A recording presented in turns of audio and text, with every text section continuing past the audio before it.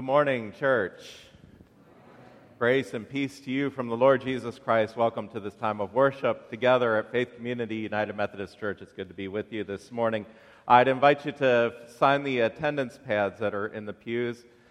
Fill those out, pass those along with those worshiping with you next to you this morning so that we have a record of your presence here with us in worship this morning.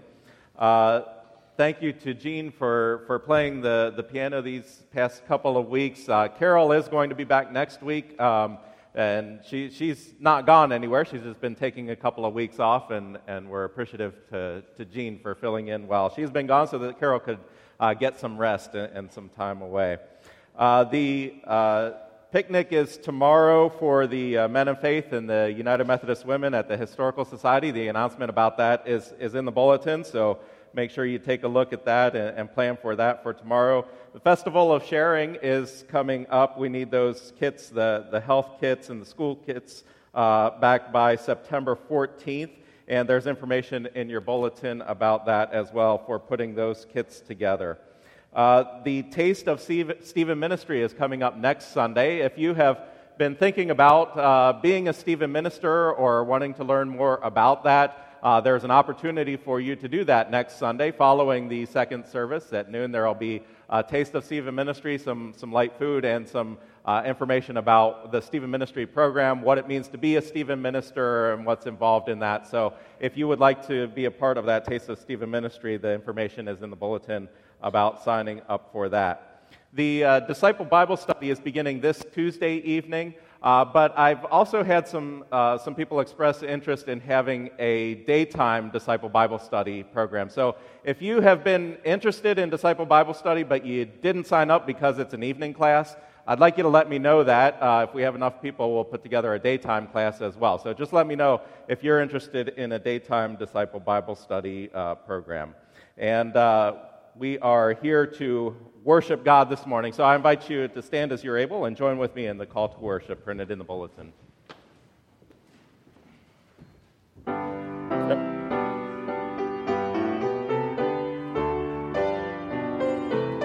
Number 577. God of grace and God of glory, on thy people pour thy power. Crown thine ancient church's story, bring her but to glorious flower. Grant us wisdom, grant us courage, of this hour, for the facing of this hour. Though the hosts of evil around us scorn thy Christ, assail his ways. Fears and doubts too long have bound us. Free our hearts to work and praise. Grant us wisdom, grant us courage for the face of these days. For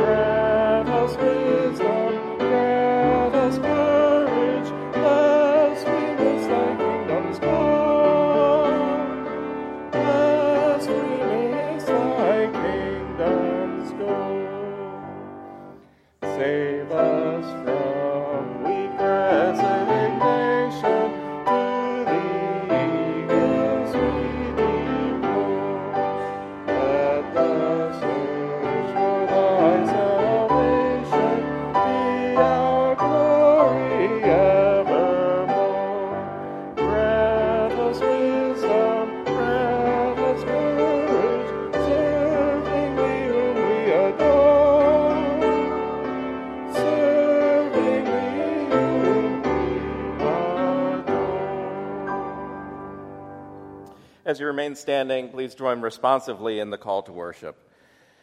God is gracious and merciful and trustworthy. Let us join our voices in giving thanks. The works of God are all around us. Those who share in God's work lack for nothing. We are called to faithfulness as God is faithful. We are people of the covenant, gathered to please God. Holy and awesome is God's name. The fear of God is the beginning of wisdom. Come then as wise and faithful people. Come as a beloved community of the redeemed. We are amazed that God remembers us. We reach out to the God who cares for us. Please be seated. And I would invite you to continue with me in the opening prayer, which is printed in the bulletin. Let us pray. God of steadfast love, your works delight our hearts and expand our thoughts. Your grace and mercy draw us together to praise you and to celebrate your wonderful deeds. Dwell among us today and reign within the lives of each one gathered here, helping us to grow in discernment and understanding. Grant wisdom and courage that we may walk in your ways and keep your commandments. Amen. Our prayer hymn is in the hymnals number 451, and we will sing this together as we prepare for our time of prayer this morning. Be thou my vision. Let us sing together.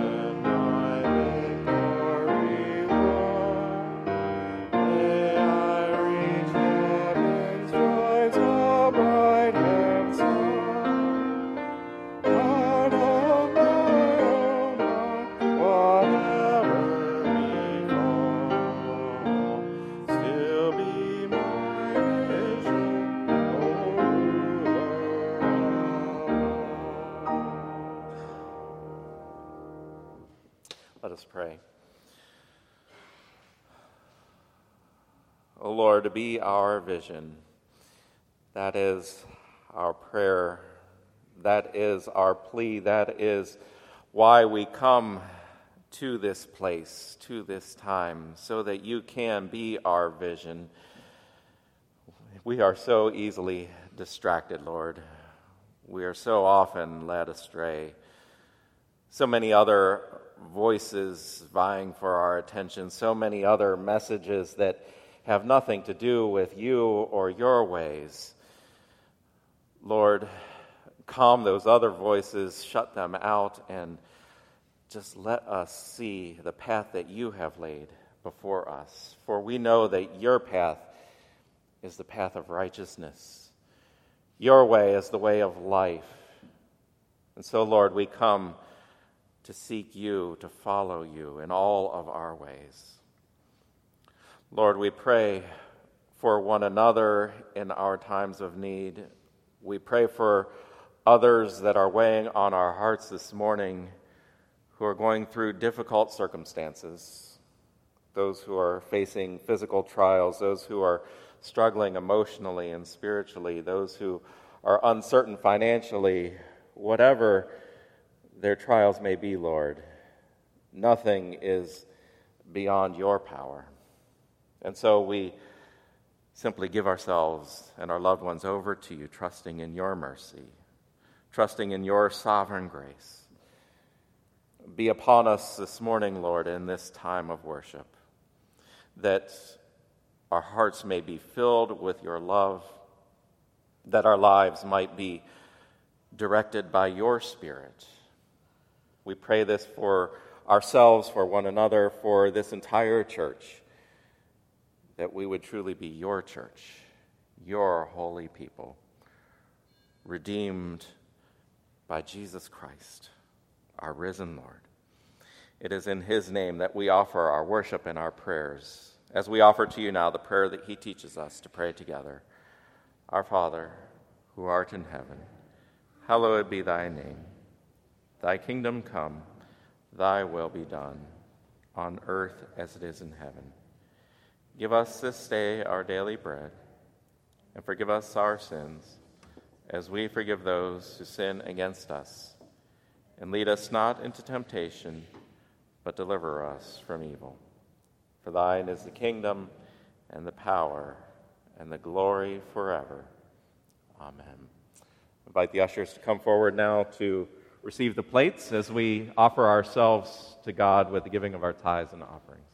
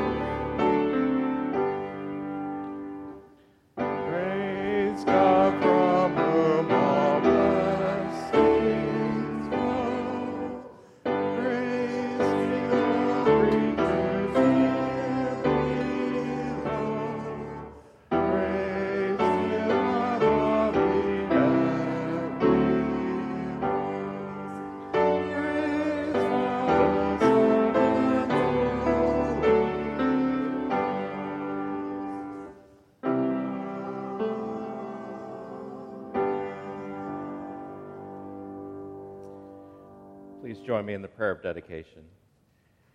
Your generosity, O God, is beyond our deserving. You grant health to our bodies and minds. You surround us with vast resources and with people who love us. You allow us to make decisions about the use of our time and possessions and relationships. Thank you, God, for this opportunity to share with others some of what we have received. Help us to use all our gifts as you intend. Amen. Please be seated.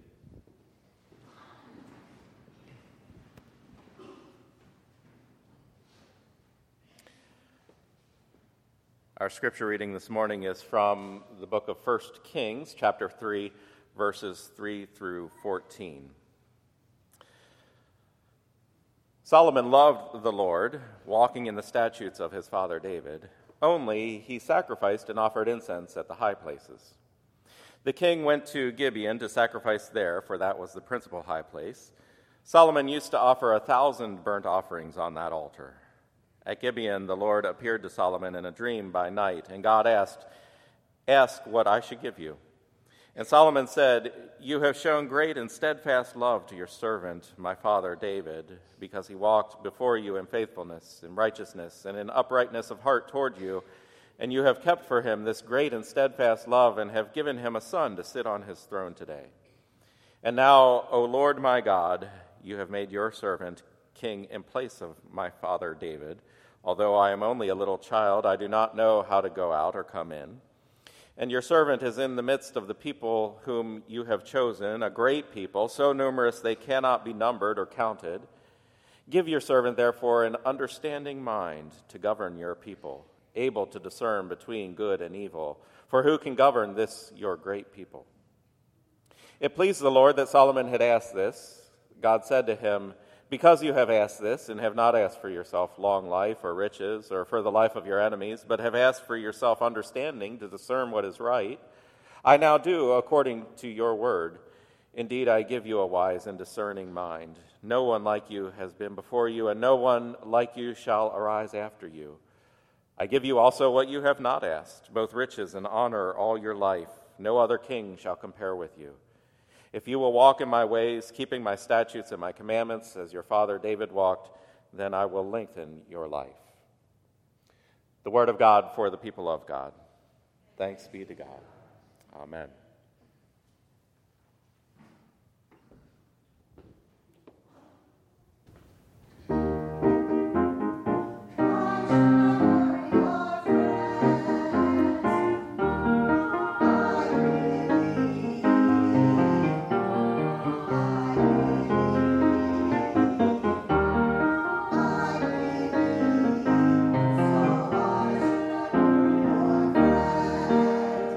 Oh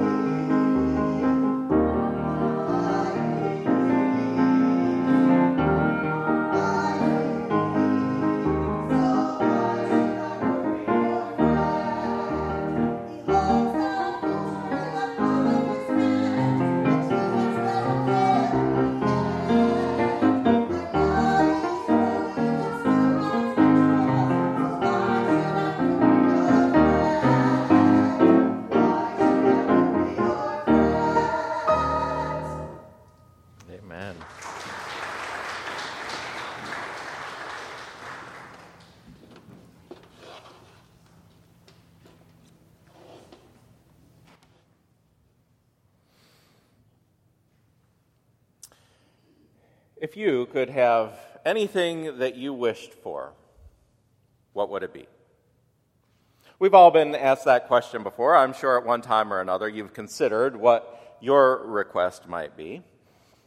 I hesitate to bring that question up. We preachers do need to remind people on a regular basis that God is not a fairy godmother or a genie in a bottle.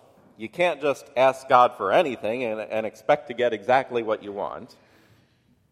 And yet, Jesus does say, if you abide in me and my words abide in you, ask for whatever you wish and it will be done for you.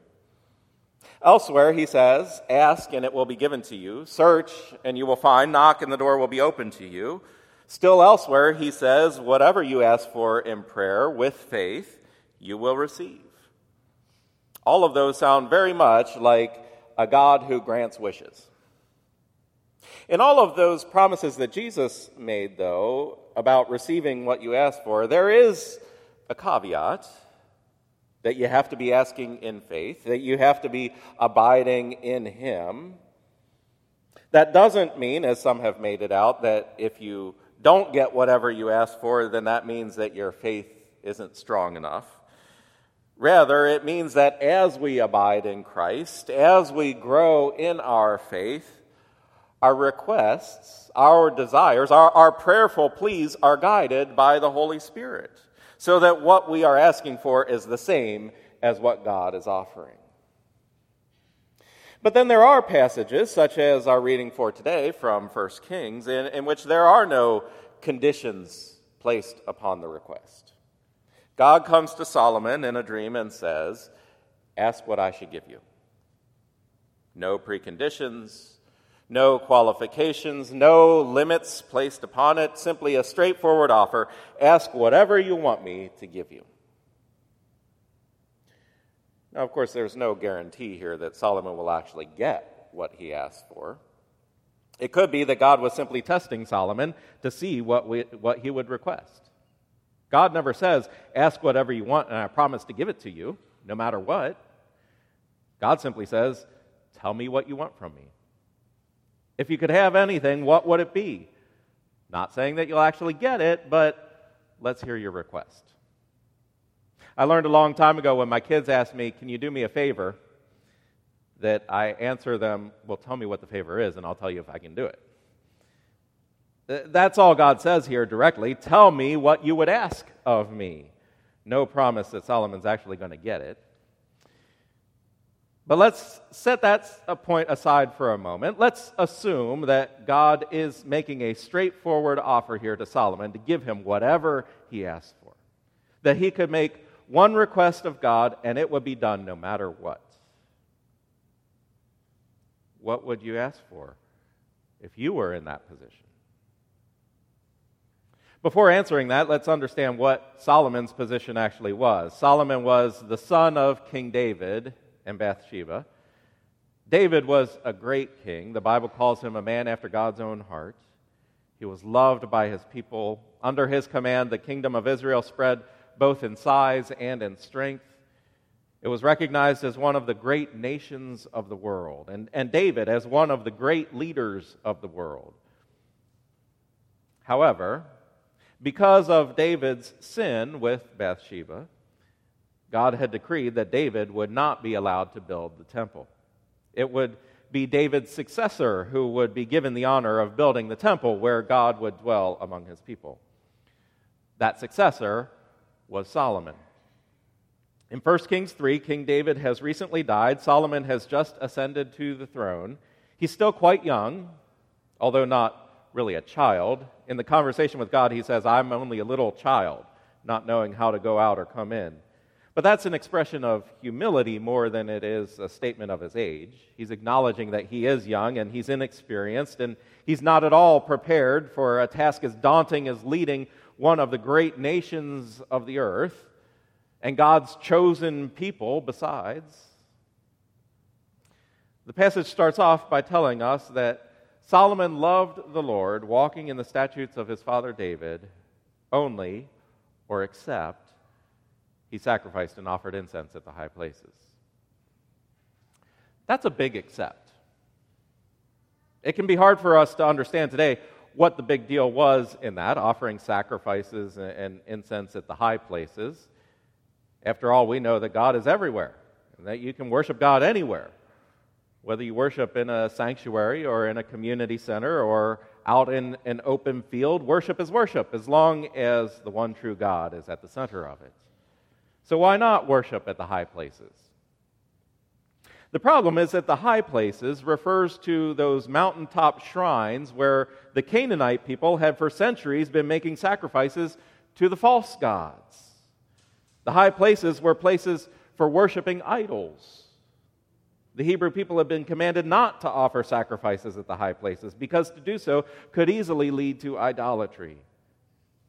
Even if they were making sacrifices to the Lord, before long they would also begin making sacrifices to the other so-called gods who were worshipped in those same locations.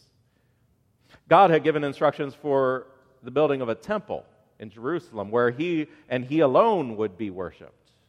And until that temple could be built, God had given the people instructions for a tabernacle, which was like a portable, temporary mini-temple, modeled after what the true temple would look like. He told them to stay away from the high places so that their worship wouldn't get all mixed up with the idolatrous practices of the people who had been in the land and offering these sacrifices to false gods for centuries before them. Solomon loved the Lord, walking in the statutes of his father David, except he sacrificed and offered incense at the high places. That's a big except. Even if he wasn't sacrificing to false gods at the time, it's still a big except. It's walking a fine line. It's disregarding a command of God. It's doing things the way everybody else was doing them, instead of how God said to do them.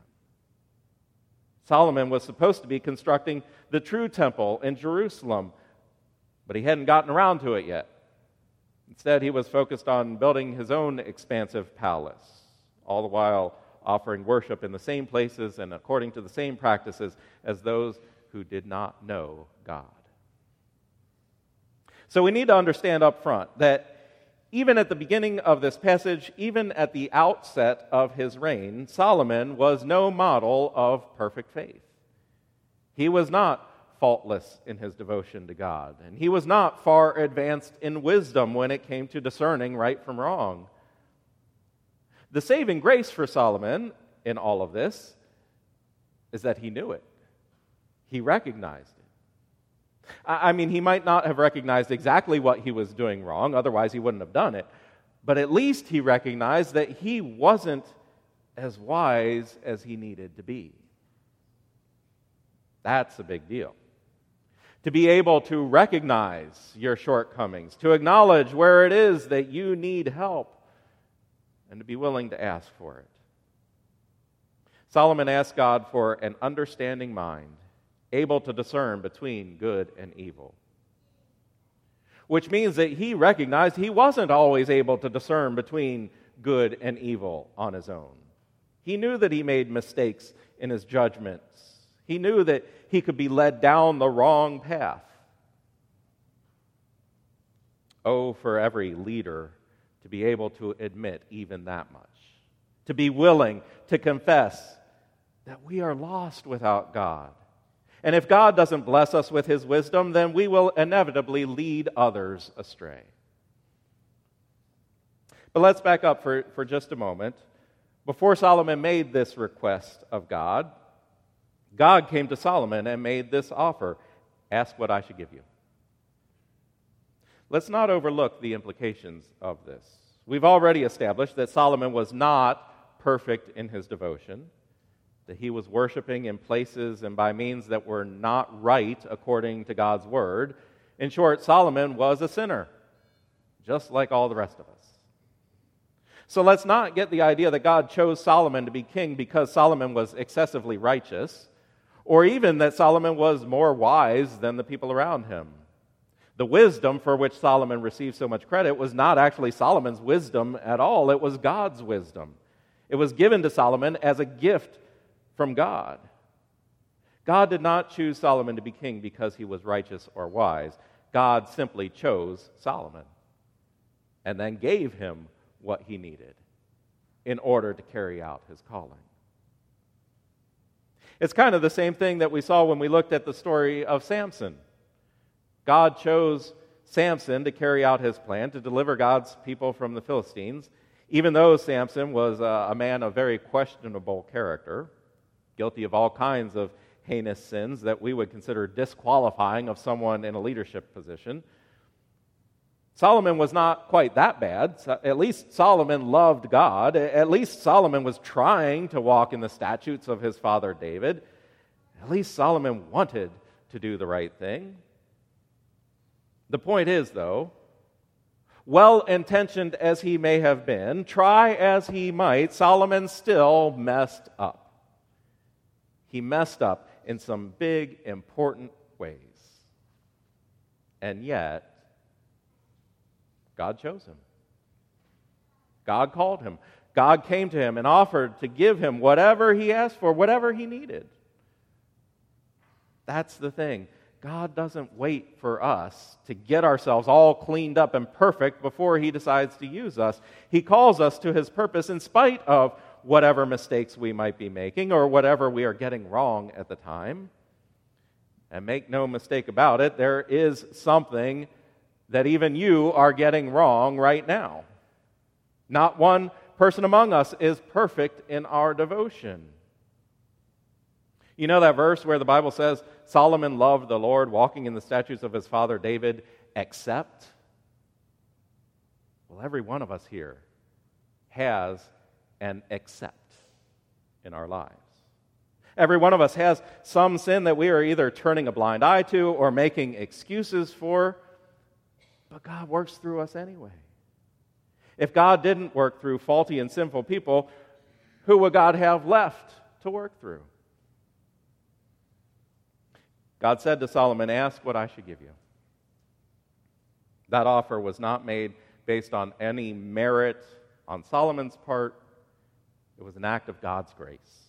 God was offering to give Solomon whatever he needed to fulfill the task before him. And he does the same with us.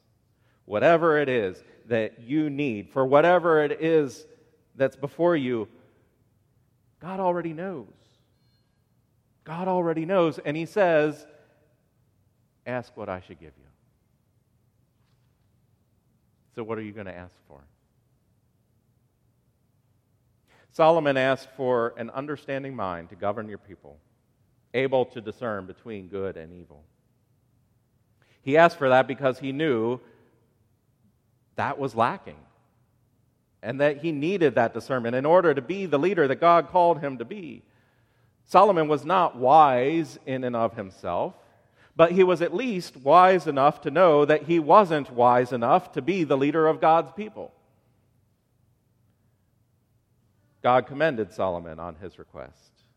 He says that because Solomon asked for discernment to govern wisely rather than riches or long life or for the life of his enemies, God would give him what he had requested and what he did not request. He would be a wise and a great king, and he would also be wealthy and beyond measure, and he would be honored above all other kings. That is, in fact, what happened. Under Solomon's rule, the kingdom continued to expand far beyond what it had ever been under David's rule. As a matter of fact, the nation of Israel was larger under the leadership of King Solomon than in any other time in all of history. Never since the days of Solomon has the boundaries of Israel been so expansive. And his wealth was indeed immeasurable. He hadn't asked for any of that, although he could have. Solomon could have asked for riches or fame or long life, but that doesn't mean that God would have given it to him. As I said earlier, God didn't promise up front to grant Solomon's request. If he had asked for riches for himself instead of wisdom to govern God's people, God still could have said, "Nope, sorry. I just wanted to see what you'd asked for. Since you proved to be so selfish, I'm not giving you a thing." Not that that's what God had in mind to do, but he could have. But since Solomon made a selfless and a wise request, God said he would give him everything, both what he had asked for and what he didn't ask for. Now be careful. This doesn't mean that just by craftily asking for the right thing, we can get everything that we want in the deal. Like if I ask God for what I know I'm supposed to ask for instead of what I really want, then God will reward me by giving me what I really want. God can't be fooled, and it doesn't work that way. No one is promised worldly wealth or material blessings just for saying the right things. We're not even promised worldly wealth or material possessions even for believing the right things, for having a strong faith.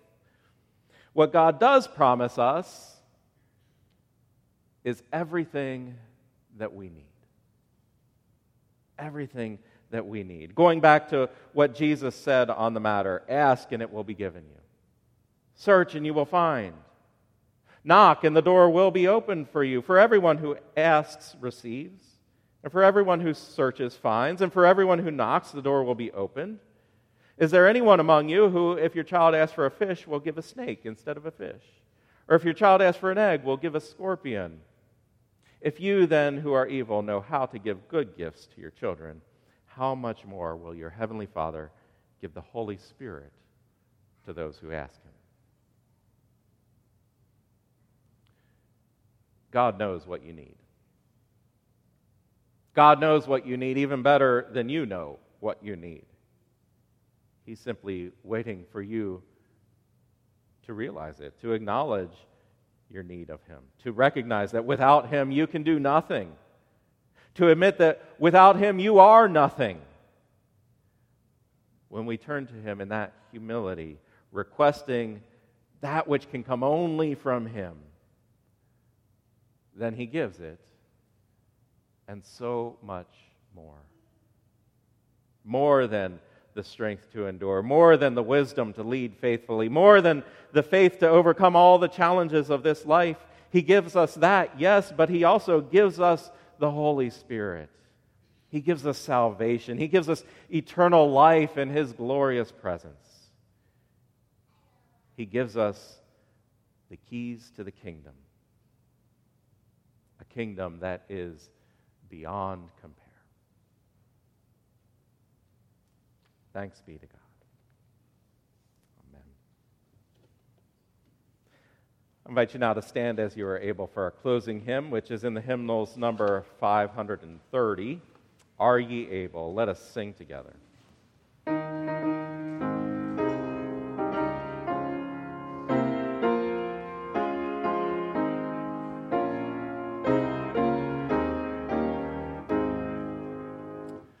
Are ye able, said the Master, to be crucified with me?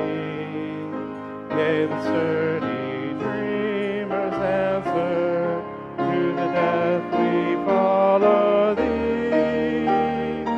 Lord, we are able, our spirits are thine. We mold them, make us like thee divine.